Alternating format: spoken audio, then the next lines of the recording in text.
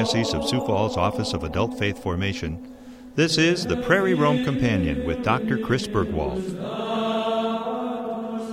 Hello, I'm Dr. Chris Burgwald, and welcome to this special edition of the Prairie Rome Companion podcast. And in this and the next 3 episodes of Prairie Rome Companion, we're going to hear a presentation that was given at a recent Faith for Life event in the Diocese of Sioux Falls. Faith for Life events are events which my office puts on. They're basically day-long seminars offered throughout the diocese, opportunities for Catholics in the diocese, adult Catholics in particular, to learn more about some aspect of our Catholic faith. And in this first Faith for Life presentation, the presentation is given by Father Joseph Fox, who is a Dominican in the St. Joseph province of the United States. That's the eastern province of the Dominican order of priests in the United States. And Father Fox gave his presentation on why we do what we do at Mass. It was approximately a 5 to 6 hour presentation, and we've broken it up into 4 parts for the purposes of this podcast. As always, as you're listening, if you have any questions about the content of the podcast, including this presentation, please feel free to contact me. My phone number is 605-988-3763, and you can also reach me by email at cburgwald@sfcatholic.org. That's cburgwald@sfcatholic.org. In the meantime, I hope you enjoy this and the next episodes of Prairie Rome Companion as we hear why we do what we do at Mass. May God bless you. I was in Rome for 22 years, you heard. I worked at the Vatican. I was on the staff of the Pontifical Council for Legislative Texts, and which is kind of like it functions something like a Supreme Court. That is, it gives interpretations of law when people have doubts about what the law means in the church. And then I was, for a number of years, head of the personnel office, the HR point man at the Vatican, and took care of the personnel, everyone from the cardinals to the doormen. And that means that for 5 years, I used to pay the man who today is Benedict XVI. That's a big deal. We used to be on committees together, and I would handle his personnel problems over at the Congregation for the Doctrine of the Faith and throughout the Holy See. So I'm really happy that I can be here. As Chris mentioned, I taught at the Pontifical University of St. Thomas Aquinas for 22 years. I was also on the staff of the North American College, which is the seminary residence where seminarians, diocesan seminarians from the United States would live while attending the universities for their theological education and formation. And I had a number of your priests in class, so I think they're priests by now, over the years. And so I had a very diverse experience in Rome, and now have been asked by Cardinal Maida in Detroit to be his theologian and canon lawyer. I handle all of his priest abuse cases, for example, and I do teach at his seminary, and he's decided that, well, Joe, you know, nobody has only one job in the church anymore, so I get to be his canon lawyer and theologian. I get to teach at his seminary, and I work at the Pope John Paul II Cultural Center in Washington, D.C. So he's not satisfied to keep me in one place. In addition, I also do consultation with bishops and dioceses around the United States, dealing with questions of the restructuring of dioceses and the relationship with their parishes over property issues and so forth. I don't know if you've seen in the newspaper things like out in Spokane and Portland and Tucson, they declared bankruptcy. I don't know if you may have read that or not. And One of the bankruptcy judges wanted to say that all the parishes, their property belonged to the diocese, so that when they start doing bankruptcy proceedings, they would be, well, maybe selling off a parish here or there. And the bishop protested and said, no, that's not in keeping with canon law. The parishes own them, they own themselves, they are not owned by the diocese. Well, it took a federal court to change that decision, and so now a number of dioceses around the country are looking into those relationships, and so I deal with some of those issues. I also do priest abuse cases in a number of other dioceses around the United States. Just to give you a background, where I'm coming from.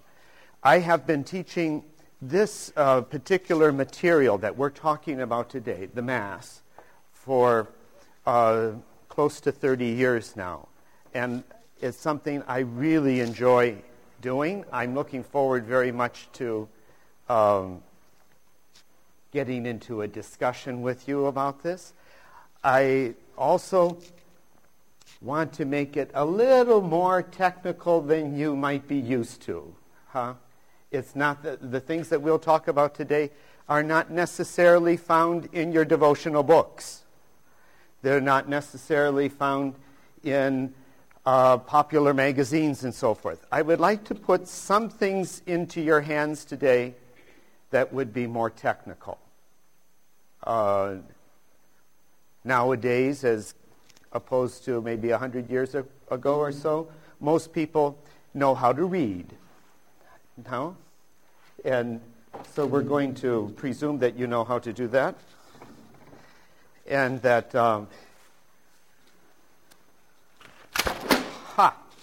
Okay.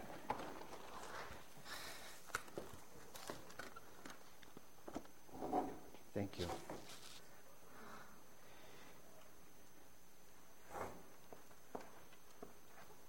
It also makes it easier for me to discuss the matter because the more technical we get, the more insights we're going to come up with. I hope that I'll be able to convince you of that before the day is over. And there is one book that I didn't bring with me, which I was pretty sure that you would have, Chris, if I could ask it. In addition to these things you're passing out, the sacramentary, the book the priest uses at the altar at Mass. Do you want to ask any questions while he's passing that out right now? You don't want to hear any more about me, I presume? But, okay. What Chris is passing out right now are 2 pages from the Code of Canon Law. How do I say this? A kind of strange thing, I suppose. Nobody in their right mind would start with the law of the Church in talking about the Mass. Because I do canon law and everything, that I can't help myself. I'm sorry. And you'll notice that how much I'm convinced how intelligent you are. It's in Latin and English. And that's not going to be a problem for you, I'm sure.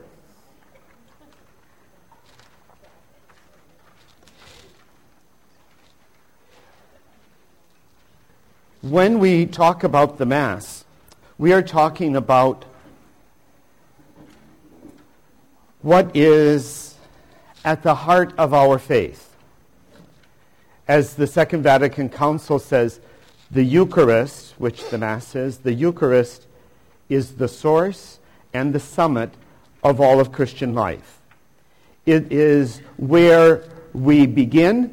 It is the goal that we look for. Why? Because it is about Jesus. There is nothing else of importance in our life as long as we have Jesus. And I cannot underscore that enough. It's interesting. I can tell you things about myself. You can tell each other things about yourselves and everything. It's all very important. Nothing is as important as this person, Jesus Christ. And we as Christians, as Catholics, we believe that he has given himself to us as a gift, as food, as a spouse.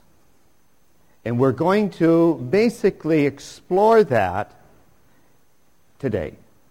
Going to look at it. And I say, now obviously, as Chris was saying, a 4-month course that I do in Rome or Detroit, I can't do in one day here, although you are that sharp and everything.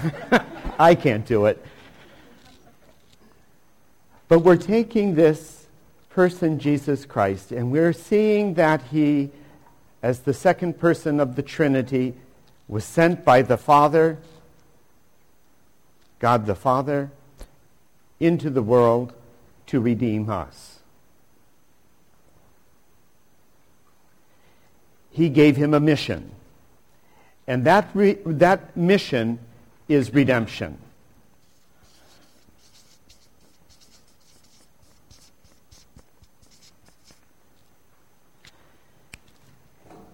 When we look at this mission, this redemption responsibility that is entrusted to Jesus, we can say that we can look at it scripturally, we can look at it devotionally, and so forth. I want to do it today in a more legal manner.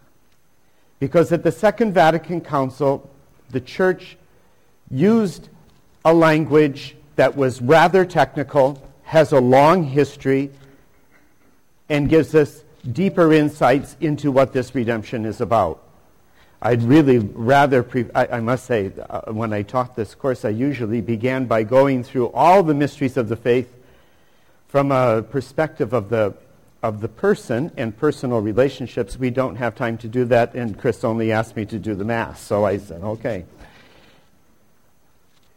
But when the bishops at the Second Vatican Council were talking about this redemption and how we are involved in it, they adopted a language and concepts that are very ancient but had not been used in the Church for centuries. And it focused on the concept of munus. It's a Latin word, munus. And munus, the way that it is understood from ancient times, munus was a task, a function that was performed by a citizen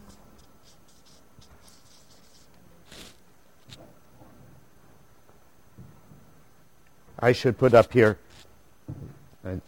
Whoops.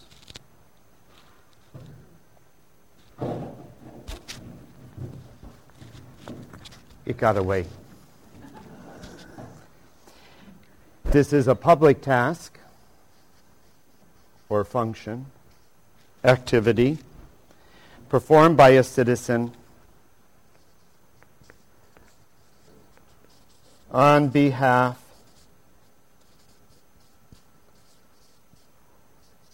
of the community, the state, whatever you want to call it, okay? The government, whatever. This concept of munus, when we look at this, it came from, the root of the word is taken from Sanskrit. We can go back that far for the origin of this word. And the origin of the word centers on this mu. Now out here, you guys have heard a lot of that.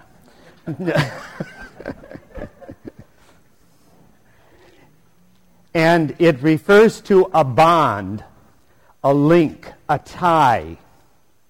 Okay? Something that will hold things together. And the origin of this word, then, and the root of it, that this root we can see used even in English, that comes across, you know, say, in words like common, or community, or communion. Every time you hear that mu, we're back here about what ties us together, what binds us together.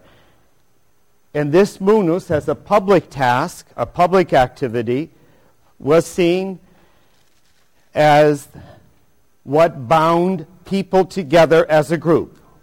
They work together, they have functions assigned to them that bind them together, that make them a community. It's all based, that is saying, the identity of the person in these ancient times was seen in terms of the role they exercised in the community. Are you with me? These are public tasks, not because they were done outside of the home or out in the marketplace. They were public in this sense. What you find on the two sheets that you just got, do you see Canon 834? Got it? Canon 834 in paragraph 2. You see? This worship takes place when it is carried out in the name of the church. Okay, this is this one here. On behalf of the community, in the name of the church.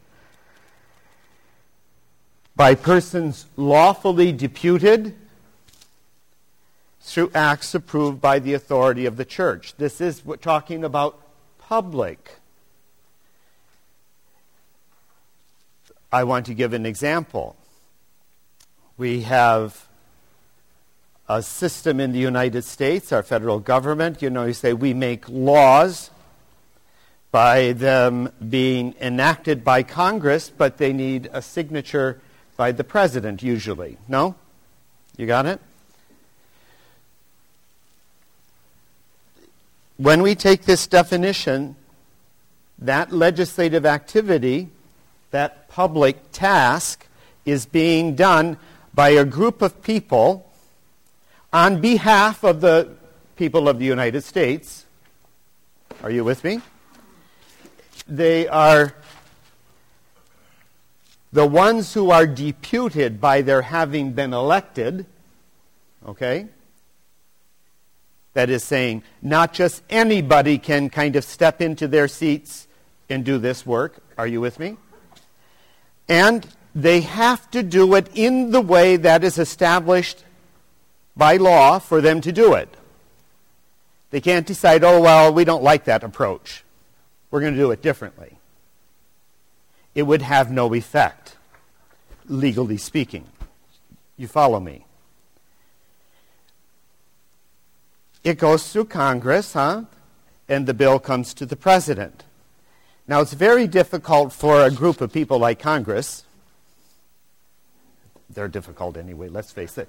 You need to say, to do anything privately as a group. I mean, that's out in the public in the general way that we use the word public. But that's not what made their act a public act in this sense here.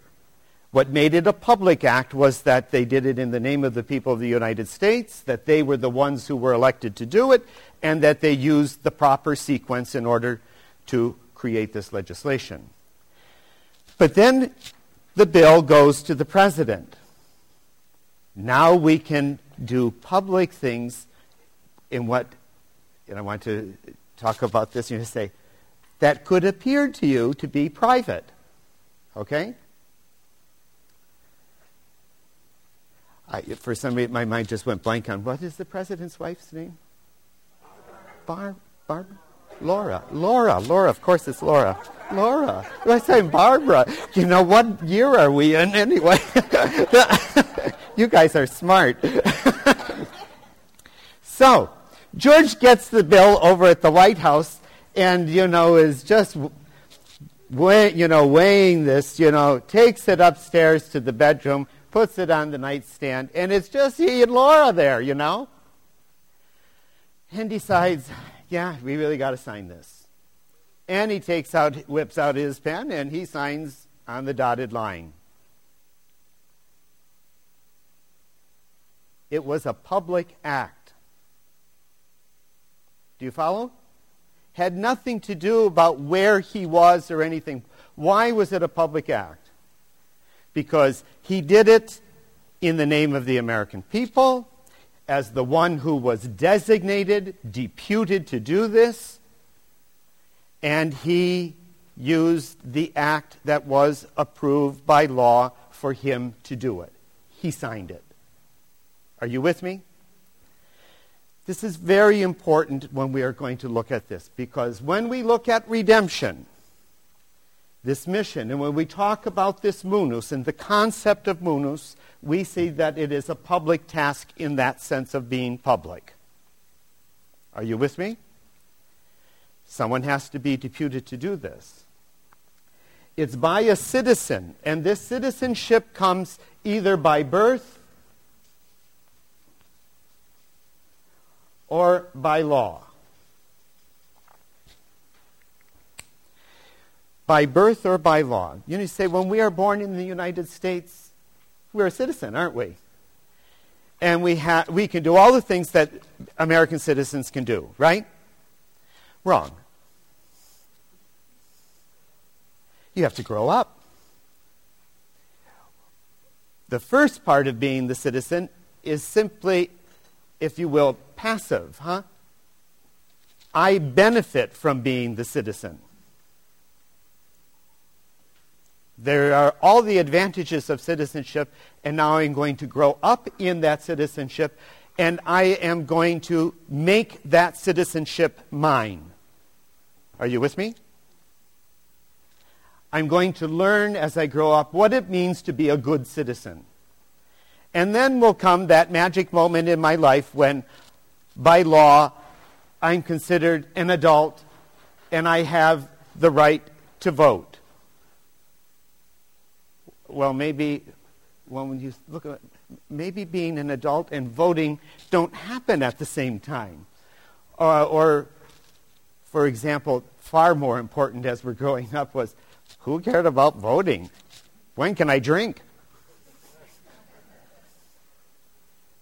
In some states, 18, you're considered an adult. You're no longer a minor, right? And then you had to wait 3 more years before you could have a legal drink.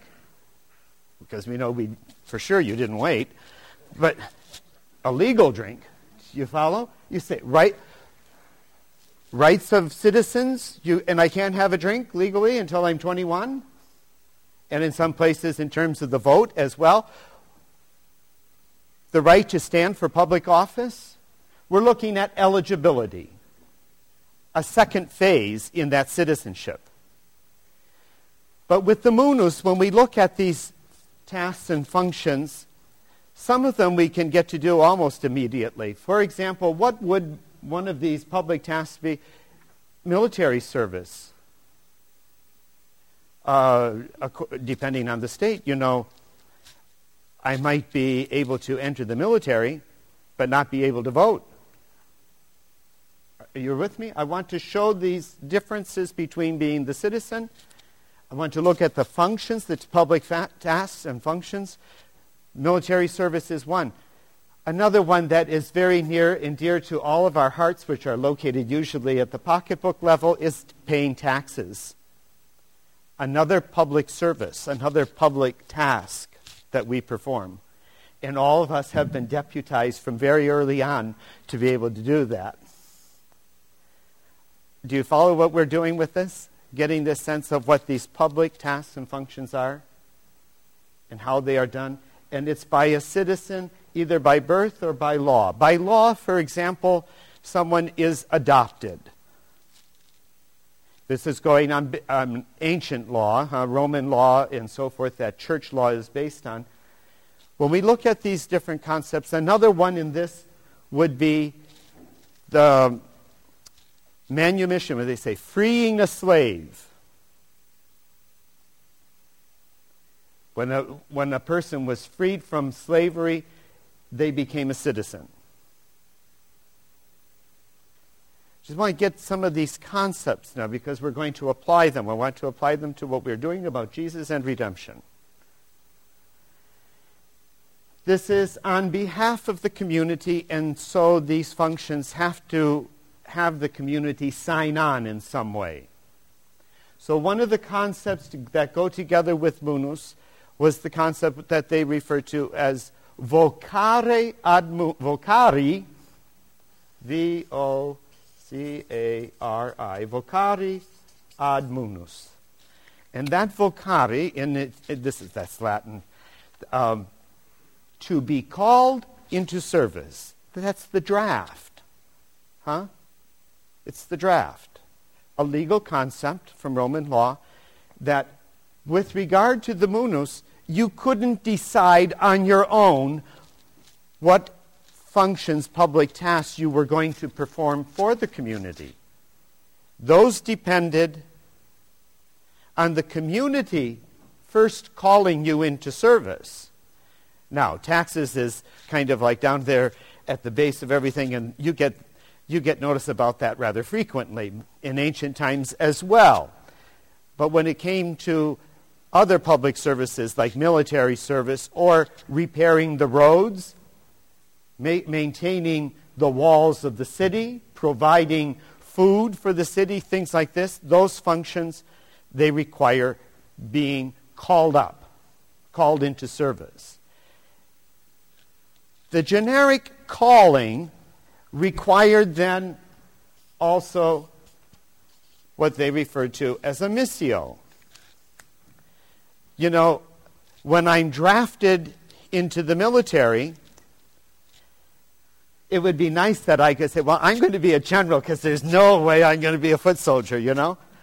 But it doesn't work that way because it's the community, it's the lawful authority that has been set up that will call you up, and then they will assign you, commission you to your place. They will give the mission. Your place in the big picture. Both are very personal, being called, the vocation, and the mission. It's interesting, in our society in the last 30 years or so, we like to have organizations make their mission statement. It's a little amusing because mission, by its nature, implies that somebody else is making that determination. You say, it's wonderful when we can do it ourselves, huh? I get to choose what I want to do. That's not a mission. I haven't been sent. And this word is all based on being sent. Being called, being sent. Okay, you have basic concepts, don't you? Any questions about these? Because now I'm going to crank it up. Any questions, the basic concepts? Good. When we look at this page that you just got, and we see this in terms of redemption, we can ask the question, what is the community? If we look at this text here, 834, paragraph 1, the church fulfills its munus of sanctifying in a special way in the sacred liturgy, which is indeed the exercise of the priestly munus of Jesus Christ. Does it say that in your text there? Thank you. Someone's honest. You see office, you see that being repeated. They say munus in both cases. It is indeed the exercise of the priestly munus of Jesus Christ. So now the question has to be asked, what is the community on whose behalf Jesus is performing this public service? The public service here that we're looking at is sanctification. Are you with me? Are we making those connections? It says here that the church fulfills its munus of sanctifying in a special way, which is indeed the exercise of the priestly office, this function of being a priest. The priestly function is one of sanctifying. Are you with me? Where does Jesus, what is the community on whose behalf he is going to exercise that sanctifying function? Now, this is meant to get you to my secret mission here is to get you guys to think and talk. So, interesting. You see, we are the ones who called him into service. I don't think so. So who is it? The Trinity, God. The Trinity is the community that he belongs to first, right? He belongs to that Trinitarian community, Father, Son, and Holy Spirit. The Father calls him up. He gives them a mission, and the mission is redemption. And it includes certain other functions. Teaching, sanctifying, governing. And those were the three at the Second Vatican Council that the church kind of fastened onto in a new way. Had been there in ancient times, not very much discussed and developed. At the Second Vatican Council, they said, whoa, this is a good one. We see Jesus as priest, prophet, and king. Shepherd, if you prefer. Do you follow? Priest, prophet, and king. That those are involved in what redemption is all about.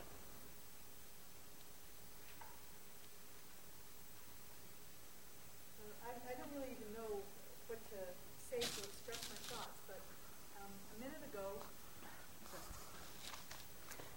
but a minute ago when you were talking first about sanctification, I thought, but you talked about redemption first, and now you've switched and you've talked about sanctification, and now you've backed up again, and you're saying that redemption has three parts, teaching, sanctification, and governing. And that's a different picture of redemption from the one that you get when you hang around fundamentalist Protestants. So I'm having trouble integrating my sub-community of fundamentalist friends and what you're saying, although I find this very exciting. So I guess that's not much of a question, but maybe you can say something clever about it. You think? Quite a challenge. It is interesting to say, if you wanted to come here and hear what people are always talking about on these things, I will disappoint you today. I really want to go beyond and give you some new concepts to work with, in order that the reflection that should be going on in your life, in your relationship with God, might grow, might mature, that you might have more materials to work with in that relationship with God. Our sense of redemption very frequently can be so passive. This is something Jesus did, and I just buy into it. I just fall in his loving arms, and that's all I have to do. Well, maybe I have to be good to my neighbor on occasion, but that is really not what it's all about. It's really just about falling in love with Jesus. There's more to it than that, as you know from your own life every day. Your life is considerably more complex, and the church is getting a sense of that in looking at these concepts. This redemption, this mission that Jesus is sent on by the Trinity, expressed by the Father as the origin, the authority, when we look at that and see that these other functions of teaching, sanctifying, and governing are a part of what that redemption is all about, we can quickly identify and connect how it is that these three are related, and I want to do that a little bit. And then I want to get into the sanctifying part, because that's why you came here, was to talk about the Mass. No? So when I look at priest, prophet, and king,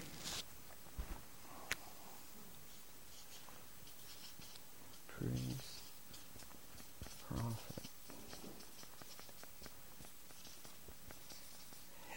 And I want you to feel comfortable with your fundamentalist friends, because it was the reformers who were, after many centuries, the ones to bring up this concept of munus once again.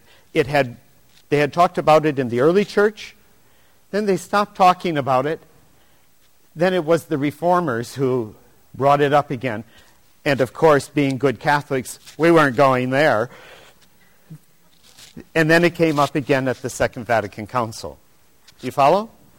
So, when we talk about the priest, we're looking at that sanctifying, the prophet, the teaching. I'm sorry that my board is not big enough for all of this. And the governing is that function of the king, or if you prefer some, like the nicer word, pastor, shepherd, okay? Governing. So I want to with this concept, and I hope that before the day is over you'll feel more comfortable with your Reformed friends and all the rest. But when we are looking at this redemption and we're seeing that included are these three functions, you say, what does it mean to be redeemed? And we see it as a munus that is coming from the Trinitarian community, that Jesus is called up by the Father, is drafted by the Father, and sent on this mission, which is going to include the specific functions of teaching, sanctifying, and governing. Teaching, that is, what's the message, what's the concept that is being introduced into our sinful world? Are you with me? You say, how do we get across the message that we need Jesus? You will find plenty of people out there who say, redemption? Who needs that? We haven't done anything wrong. You know, take a look at any baby when they're born. They're so innocent. They haven't done anything wrong. They're absolutely pure, untouched. And, you know, I've been good all my life, basically. We may have a little fun here and there, but, you know, not a bad person. Who needs to be redeemed? Who needs to be saved? Saved from what? So the message that is being proclaimed in one is to, for many of us, we're pretty well convinced that things are not going right. You know, we're going to hell in a handbasket, right? And you don't have to convince me of my need to somehow be saved, because after all of my efforts, I find I still don't get it right. I still need help. I need someone to intervene. That message, however it comes, is a part of the teaching, that prophetic message of Jesus. But more important in this is that Jesus has a way of salvation to explain, to introduce into the world, and that way is linked explicitly with him. As he says in the Gospel of John, I am the way and the truth and the life. No one comes to the Father except through me. No one is going to be saved. No one is going to share in eternal glory except through me. You're either tied in or you aren't getting it. Got it? But the way that you get tied into me, we begin to see that in the gospel message that he proclaims. There is a teaching about how we should be relating to ourselves, how we should be relating to each other, how we should be relating to God. Got it? What is he teaching? The gospel. The way that we can be saved, the way that we can enjoy eternal reward, the way that we can be happy forever. That is the message that he's bringing and he is teaching. And in the end, it can be summed up in his person. Stick with me, you'll be wearing diamonds, you know? Are you with me? That's the message.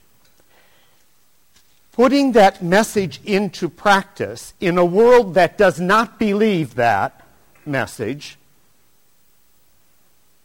puts us in conflict. We have to make a decision. Now, for the most part, we don't have to go to the big world out there. We can start with the huge world right here. Me.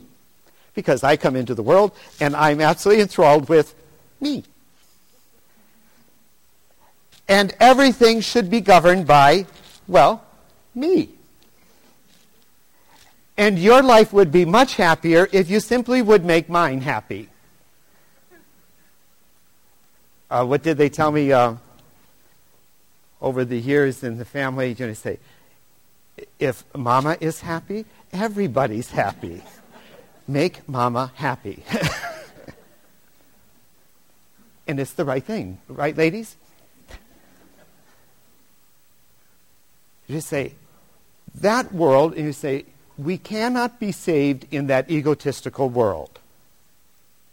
The message that the prophet Jesus brings to us, the teaching that he offers is, you aren't going to make it if you think you're the one who is doing all the ruling, who's in charge, who's in command.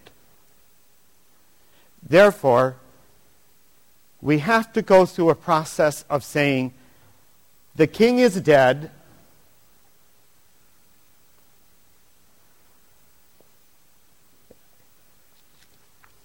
And I don't see where he went. Long live the king. We look for Jesus, then, to be the one who is the king. Do you follow me? That is to say that we are going to restructure, reshape, and form our life around him and his teaching. And that's going to be putting us into conflict with him. Because we like things our way. Are you with me? Do you follow what I'm saying? This kingship is about restructuring this world according to the model, according to the teaching, the way that Jesus proclaims in his gospel.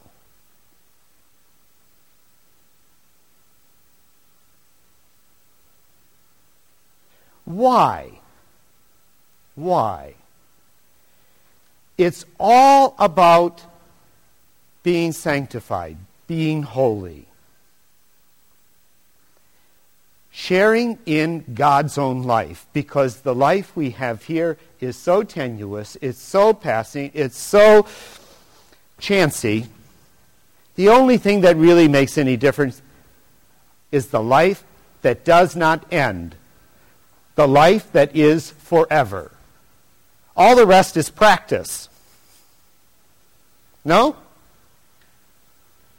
Trying. Most of us are very trying. Doing our practice. Getting ready for the big one, for eternal life. And in Jesus we have the model of what that eternal life is going to be. He lays it out there very clearly for us. This is what it's going to be like. Avoid the Christmas rush. Start now. Don't wait until you come to death's door, and that you are now going to get it all together, for the passage. Avoid the rush. Do it now. Are you with me? This sanctification is meant to transform the whole of our life, every aspect of our life, particularly the interior of our life. What would be some of the interior of our life? Okay, good. The soul. Emotions, we like them, Our intellect. Our thinking. What else? Attitudes, behaviors. You say, behaviors, we get to see something of that. Begin to move toward the outward. Our love, our hopes, our desires. That interior life you cannot know except one way. How? No. Oh, no, this is just ordinary human stuff. It was suggested we can only know it through Jesus. How can we know the interior life of another person? Pardon? Their actions, yeah. Sometimes their actions betray their interior life. That's good. Yeah. But how? Pardon? Intimacy. I love intimacy. You say we're going to come back to that in 1 second. Just hang on to that one. Just between all of us, you're going to say that you can't know it unless they tell you, unless they reveal it. You can struggle, you can push, you can harangue. There's no way of knowing it unless they tell you. And that is intimacy, true intimacy. Sharing the interiority of my life with another person is true intimacy. And you can't get it unless they want it. Plain and simple. If somebody does not want to share that with you, you're not going to get it. You can do whatever you want. You'll get reactions, but you will not get that interior life. Are you with me? That is what intimacy really is, sharing that interior life.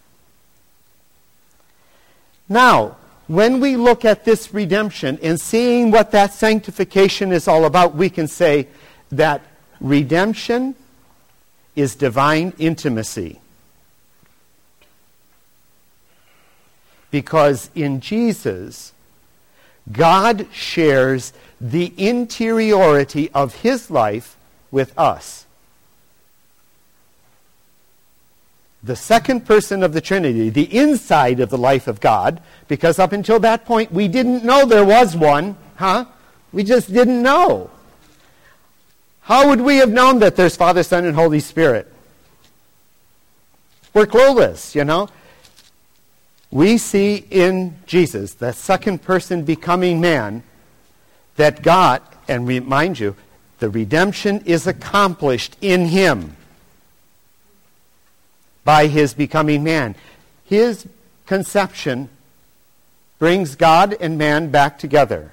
What is that redemption about? It was the relationship that we had with God from the beginning was broken, was lost by our sins. We rejected the relationship with God and decided to go it alone. I don't need him. As a matter of fact, I don't need you guys either. I can do it on my own. And very quickly, and regrettably, we find that's pretty lonely. And I don't like it. Now, how do I get back in the relationship? I can't get back in the relationship with God because the sin, the breaking of the relationship, damages my ability to relate. Damages my ability to relate. So the redemption is going to be about restoring that relation in an unassailable way, in a way that can't be lost anymore. And that happens in one person only. This may be a shock to you. There's only one person who is redeemed. Who? Ha! Thoughtful. Who? Jesus. Only in him is the relationship between God and man restored in a way that cannot be lost. Only in him. If we don't understand that, we can't understand why it is that he is so important to our salvation. Because in the end, it says the only way that we are saved is by getting on the inside of Jesus, becoming a part of his life, buying into this Redeemer, this Savior. If we are not related to him, if we do not become a part of his life, there's no hope for us in restoring the relationship that was broken between ourselves and God. we have our chance, our big chance, by being related to Him. And we can grow in that relationship with Him. We can become more and more redeemed as we relate more and more to Him.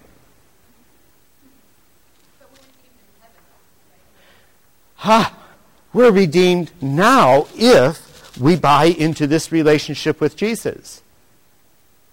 The problem is that when we look at these three functions, priest, prophet, and king, you say, if I try to take the message and I'm taking Jesus and make Him more a part of my life, the message governing more and more the way I behave, I will experience what that holiness is about. It should affect, first and foremost, the interiority of my life. Because that's where the union takes place first. Are you with me?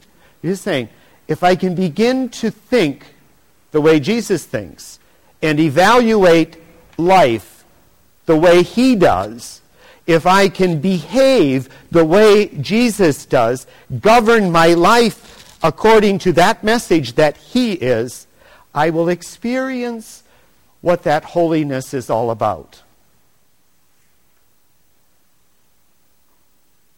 Are you with me? This is a lot of new stuff. Whoa. Father, understand what you're saying, but that relate, and I think the evangelicals don't see that. I think once they feel they're redeemed, and there's no break in that relationship. But there is through mortal sin, right? As I said, the tendency that we have is to think that once we're saved, that's it. You know, we like that approach. It's great to belong to this family, you know, because you can't do anything wrong. Once you belong, you belong. What we know, in fact, is that we can violate the relationship. We can violate the trust. How we deal with that is another issue, and I don't want to get into that today. What I want to basically show that in terms of when we talk about redemption, those three functions, priest, prophet, and king, are interrelated. You cannot separate them out. They are part of what it means to be the Redeemer. And that message is meant to invade, be a part of every fiber of our being, of our acting. Nothing is to be left out. That says for us, in a particular way, when you look at various religions in the world, you say, for us it's very important that we study our faith. Why? Because we need to get into that interior life of Jesus and understand what it is that makes Him tick, and whether or not we can apply that to ourselves. Be ruled by that. There is an intellectual content. It's not only intellectual because, as you mentioned before, there are the emotions. There are my hopes and desires. There's my dreams and so forth. You know, say all of that. How do we become shaped more and more like Jesus? Sharing His interior life.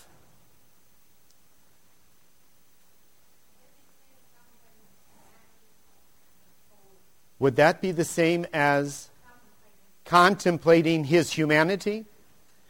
That's the beautiful thing about it, you know, say, because when He takes on our humanity, He is, in a sense, like opening the book for us to read. He is going to use His humanity as the way of restoring the relationship with God. Now that says everything in your life, all the really human stuff, and let's face it, most of us really are, all of that Jesus is taking except sin as the way to communicate to us how we can be saved.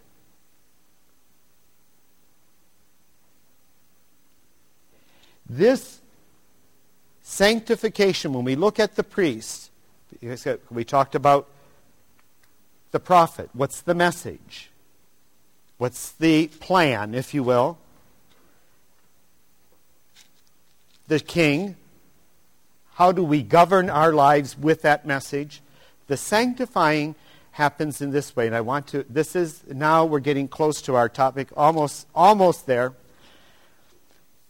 As the priest, he gives worship to God. That is, how should we, as created beings, relate to the Creator? Is worship the most fundamental relationship that we creatures have to the Creator? The proper relationship, the appropriate relationship with the Creator is worship. And what is worship? That is rendering to God what He deserves. Which would be, what does God deserve from us? Love. And don't be shy. I mean, it's only us. Adoration. Sacrifice. Pardon? Everything. Is there anything that you've got that He doesn't deserve? Yes. Sin. Sin. That's the only thing He doesn't deserve. But all the rest, everything else about us, He deserves. Our time, our energy, our love, our devotion, our thinking, our maturing, our efforts, to make a better world or a better life. He deserves it all. There's none of it that He doesn't deserve. Our worship, however, because of our sins and breaking off the relationship, which damage our ability to relate to Him, our worship is not perfect. Our worship is inadequate. There is nothing we can do that will make it adequate to what He has a right to. Do you follow me? Why? Because of our sin. And we can't take that out. There's no way we can inoculate ourselves against our own sinfulness. That somehow we can overcome the disease of sin. We can't do it. It has damaged in an irreparable way our ability to worship adequately. Worship in a way that we could share in divine life. Do you follow? Jesus can worship in a way that sanctifies because He has never sinned. Because He has the antidote, so to speak, to sinfulness. Another reason why we need to be in relationship with Him. Because we all have the obligation to worship, to give worship, to adore, to thank, to bless, to praise God. But it's never enough. It's never adequate. So by becoming a part of the worship that Jesus gives to the Father, we can be made holy. We can share in divine life. Our interest becomes then, how do we participate in the worship that Jesus gives to the Father? Because it is only His worship that can restore the relationship with God. It's the only worship that can truly make us holy. Are you with me? Do you follow? We must do our own personal relationship, but if we are going to be saved, we need to be part of the worship that Jesus gives to the Father. If we are not, we cannot become holy. Because it's only His worship that can do that.